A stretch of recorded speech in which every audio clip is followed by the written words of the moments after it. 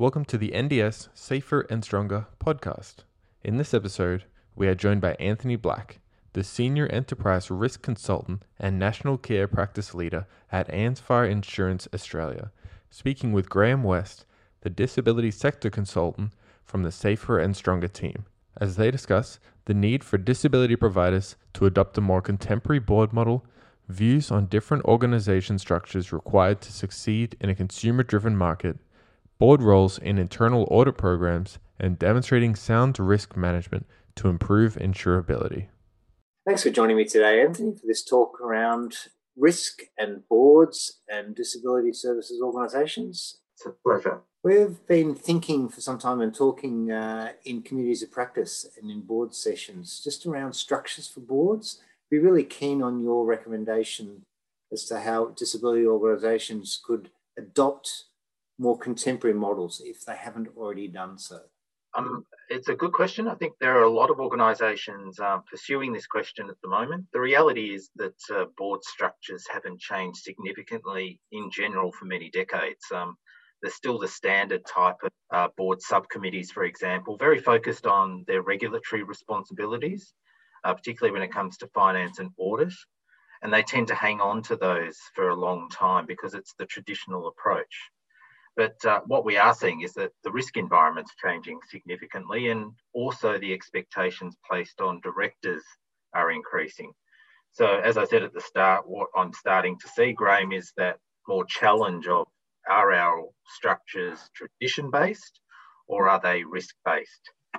So what that means is adapting a board governance model that better reflects the strategy and risk of an organisation. And what I mean by that, so I'll give an example, the strategic importance of workforce. So we're all very much aware of how important that is to the success of the organisation and the participants' quality. And you've got aspects like staff development to consider, protections of staff capability and capacity, and just general management. So some boards have specifically established a subcommittee to focus and bring the necessary monitoring and leadership to workforce. So they've adapted that as a subcommittee of board, which is new to some organisations, but it's giving the focus it needs. And it takes what has been in the past, for example, workforce, out of that nebulous environment of it being a line item in the agenda of finance or quality. And I'm starting to see that a lot more. I'm starting to see it with other aspects of key risk areas, such as clinical governance or care governance, community engagement being another one, and even property and assets.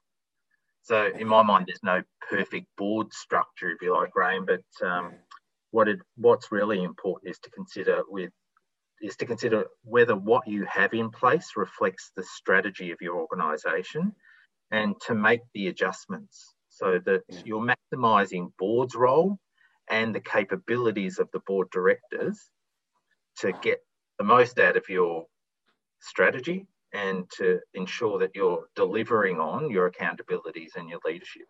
Boards often go through a regeneration of their members, and I would imagine that then boards should be looking to bring in some new capabilities. The traditional board with the traditional people who have been there longer term mightn't be suitable for this sort of new way of managing boards. That's a good point, and I think opening up the doors a little bit, maybe not even having a permanent place for someone in the board, but as a board advisor, really helps to challenge the environment of the board decision making. Making sure you've got people who understand workforce, making sure you have someone who's got a background and an understanding of care governance, of property and assets. They may not necessarily sit on the board, but they're people that you can bring into the board when you're having specific discussions. I think that's a good aspect of good governance to be thinking about that. Yeah, I like that. That's good. So then subsequently, like board structures are changing. Are you seeing any changes and shifts in organisation structures, particularly set up to succeed in a real consumer-driven market? Yes, and one of the questions I'm often asked is which one's better, the larger model or the smaller model when it comes to that question. The reality is, in my mind, the market needs both.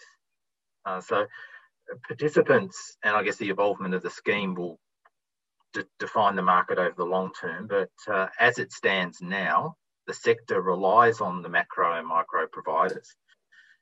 Which is better placed to succeed in my mind, it's hard to say, but it is important that no matter what the size of an organisation, it focuses on strategy and growth management and incorporates the desires of the consumer in both of those two aspects. So let me just touch on those two, if I could, particularly the strategy and plan, Graham. I think, so what I see is many organisations working to a plan, but whether it's strategic and talks about, the 2 or 3 years ahead are sometimes questionable, or I see a strategic plan that's either in progress or needs reviewing.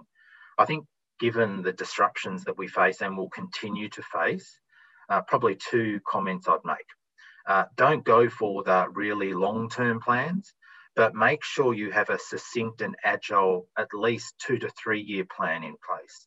And that needs to be something that's embraced and real for the organisation. So it's good to see strategy on a page. It's good to see, investment made in building the strategy, but it's got to do something for your organisation, if that makes sense. So in my mind, it's once again not a matter of size of the organisation, it's having the right plan for the size of the organisation, and one that's useful and one that's embraced. I was just going to mention the other aspect to that, Graham, is growth. So as a risk professional, the word growth for me is a red flag. And that's not because I don't believe that growth is a good thing. For many people, they see growth as, a very positive thing. But it is only positive if you manage the risk associated with it, and that is an explicit part of your planning. Otherwise, what we see is that organisations suffer from growth. And as a consequence, participants suffer from growth because the organisation exceeds the capability and the capacity to manage it well. And you will have seen that, Graham, I'm sure, in your experience, where we've seen this exponential growth in some organisations from a small, even a micro, to that medium level organisation, and with that trying to keep the same management structures, the same systems in place to manage enormous growth. And unfortunately, it's brought a number of organisations down.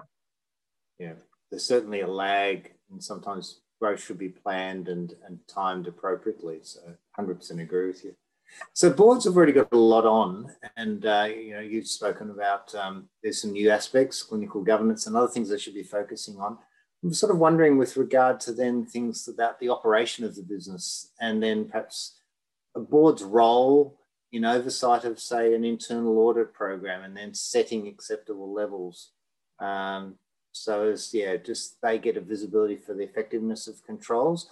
What do you think a board's sort of typical role should be in this area? Well, it takes us back to that discussion we just had about strategy and growth. So being really clear from a planning perspective, what you expect for the organisation and the type of growth that you're pursuing means that you then capture an understanding of the risks associated with both those two aspects. Having a good risk profile is a really important first step in auditing, because otherwise what you end up doing is re-auditing known risk. And a good example of that might be payroll. So we know that payroll is risky, for example. And there's often audit processes aligned to it to go over and over and over the same things. But there are other risks that confront the organisation that don't get the same line of sight. What a good risk profile does is actually guide the audit program.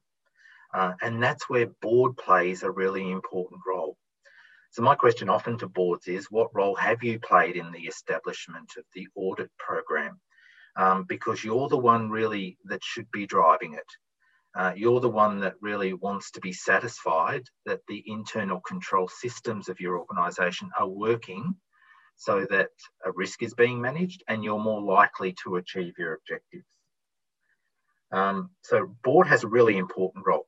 And some of the ways that this plays out is through the establishment of the traditional audit committee, Graham. So you'd be very familiar with the audit committee. Now, for some organisations, depending on their size and if they're a not-for-profit, they don't need to have an internal audit function, but they would most likely have an audit committee of some sort, and that helps with finances. What I would challenge is that audit committee, if that's really going to play its true part, has more of a responsibility beyond just finances. It really should be looking at the adequacy of the risk management framework. It should be looking at setting up the audit program and introducing internal or external auditors as the organisation might need or as the risk changes. So the board's role is really, do we have an adequate audit process? How do we know our internal control systems are working well? And is risk management performing adequately? And by that, I mean, it's not just having a document that says you've got a risk management framework. Yeah. It's actually understanding what are the strengths and weaknesses of our approach to risk management. Yeah. Just a final question, just then picking up on sort of that risk management aspect. And I think insurability of organisations is a key issue. It always is. Yep. And so demonstrating sound risk management to insurance companies to make sure that organisations achieve the best cover that they can. What's your view on how they can demonstrate it in the best possible way? So this is a really important point, Graham, that you've made here about insurability. And I just want to give some perspective of that for a moment. The care sector across Australia, so aged care, disability, childcare, they're suffering from the effects of a hardening insurance market. And what's driving that has been some significant global impacts, including the pandemic, climate change and the effects of that, and in particularly in parts of Australia. So this has made the insurance industry much more wise and wary, if you like, of who and how it underwrites organisations. And then for the care sector in our country, you throw in aspects like royal commissions, inquiries, very public exposures of awful tragedies, and it makes it tougher again. And then we had the pandemic, just to add another element to it. We've actually seen, Graham, some insurers step out of the insurance market in Australia to provide care and cover for the care sector, and in particular around traditional lines like management liability and medical malpractice, professional indemnity, directors and officers cover, which is very important for board directors, and including physical and sexual assault cover. And that becomes really critical in terms of how an organisation protects itself, because all those elements can have significant impacts on the business. So as you pointed out at the start, Graham, insurability is now a risk for the sector more broadly. But there is, I guess, some good news in that as well, because there are insurers like Ansvar Insurance who are not stepping away from the market. We've been a traditional insurer in this sector for a very long time, and we intend to stay there. But we've also sharpened our approach to working with organisations and with their brokers to understand how risk is managed, what the culture is like of an organisation, the capability of boards, for example, and the executive management team, and the performance of the organisation. So what does the history of the organisation tell us about its risk? And we've been asking some questions to organisations upon renewal, or if they're new clients to us. And I thought I might just share some of them to give some perspective on what it is we're looking for. Do you have a risk framework? And do you understand how effective that framework is? Not that you just have one, but how effective is it? Do you review your strategic risks, and do you have plans to manage those risks? What work have you done to understand and improve your culture? Can you tell us about the capability of your board, and how do you bring in expertise around critical risks? What is your strategy, your risk strategy around clinical governance, and your risk strategy around safeguarding? And what tools and resources do you invest in to help you with the management of risk? And in particular, Graham, I'll just make one point about incident management systems. I've seen this as a big area of concern across the sector. There is variations, high variability in the use of incident systems. And, the incident system forms a very important part of your risk management. It's highly useful in understanding both the operational and more strategic risk environment. and it helps you to protect yourself in incidences that might result in claims where you need to be protected. And the Royal Commissions, both in aged care and disability, have shown that in the absence of good incident systems, organisations have struggled to be able to demonstrate the adequacy of some of their care.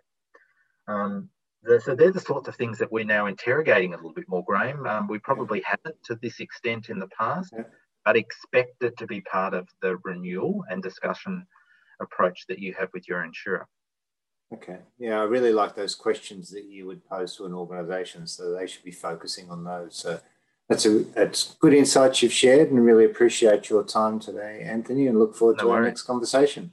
Thanks very much, Graham, as always. Thank you. Thank you for listening. Search NDS Safer and Stronger on YouTube for more experiences from disability providers as well as other useful resources. Or you can visit the Coronavirus Hub Victorian Response section at nds.org.au. The Safer and Stronger project focuses on supporting disability services in response to COVID-19.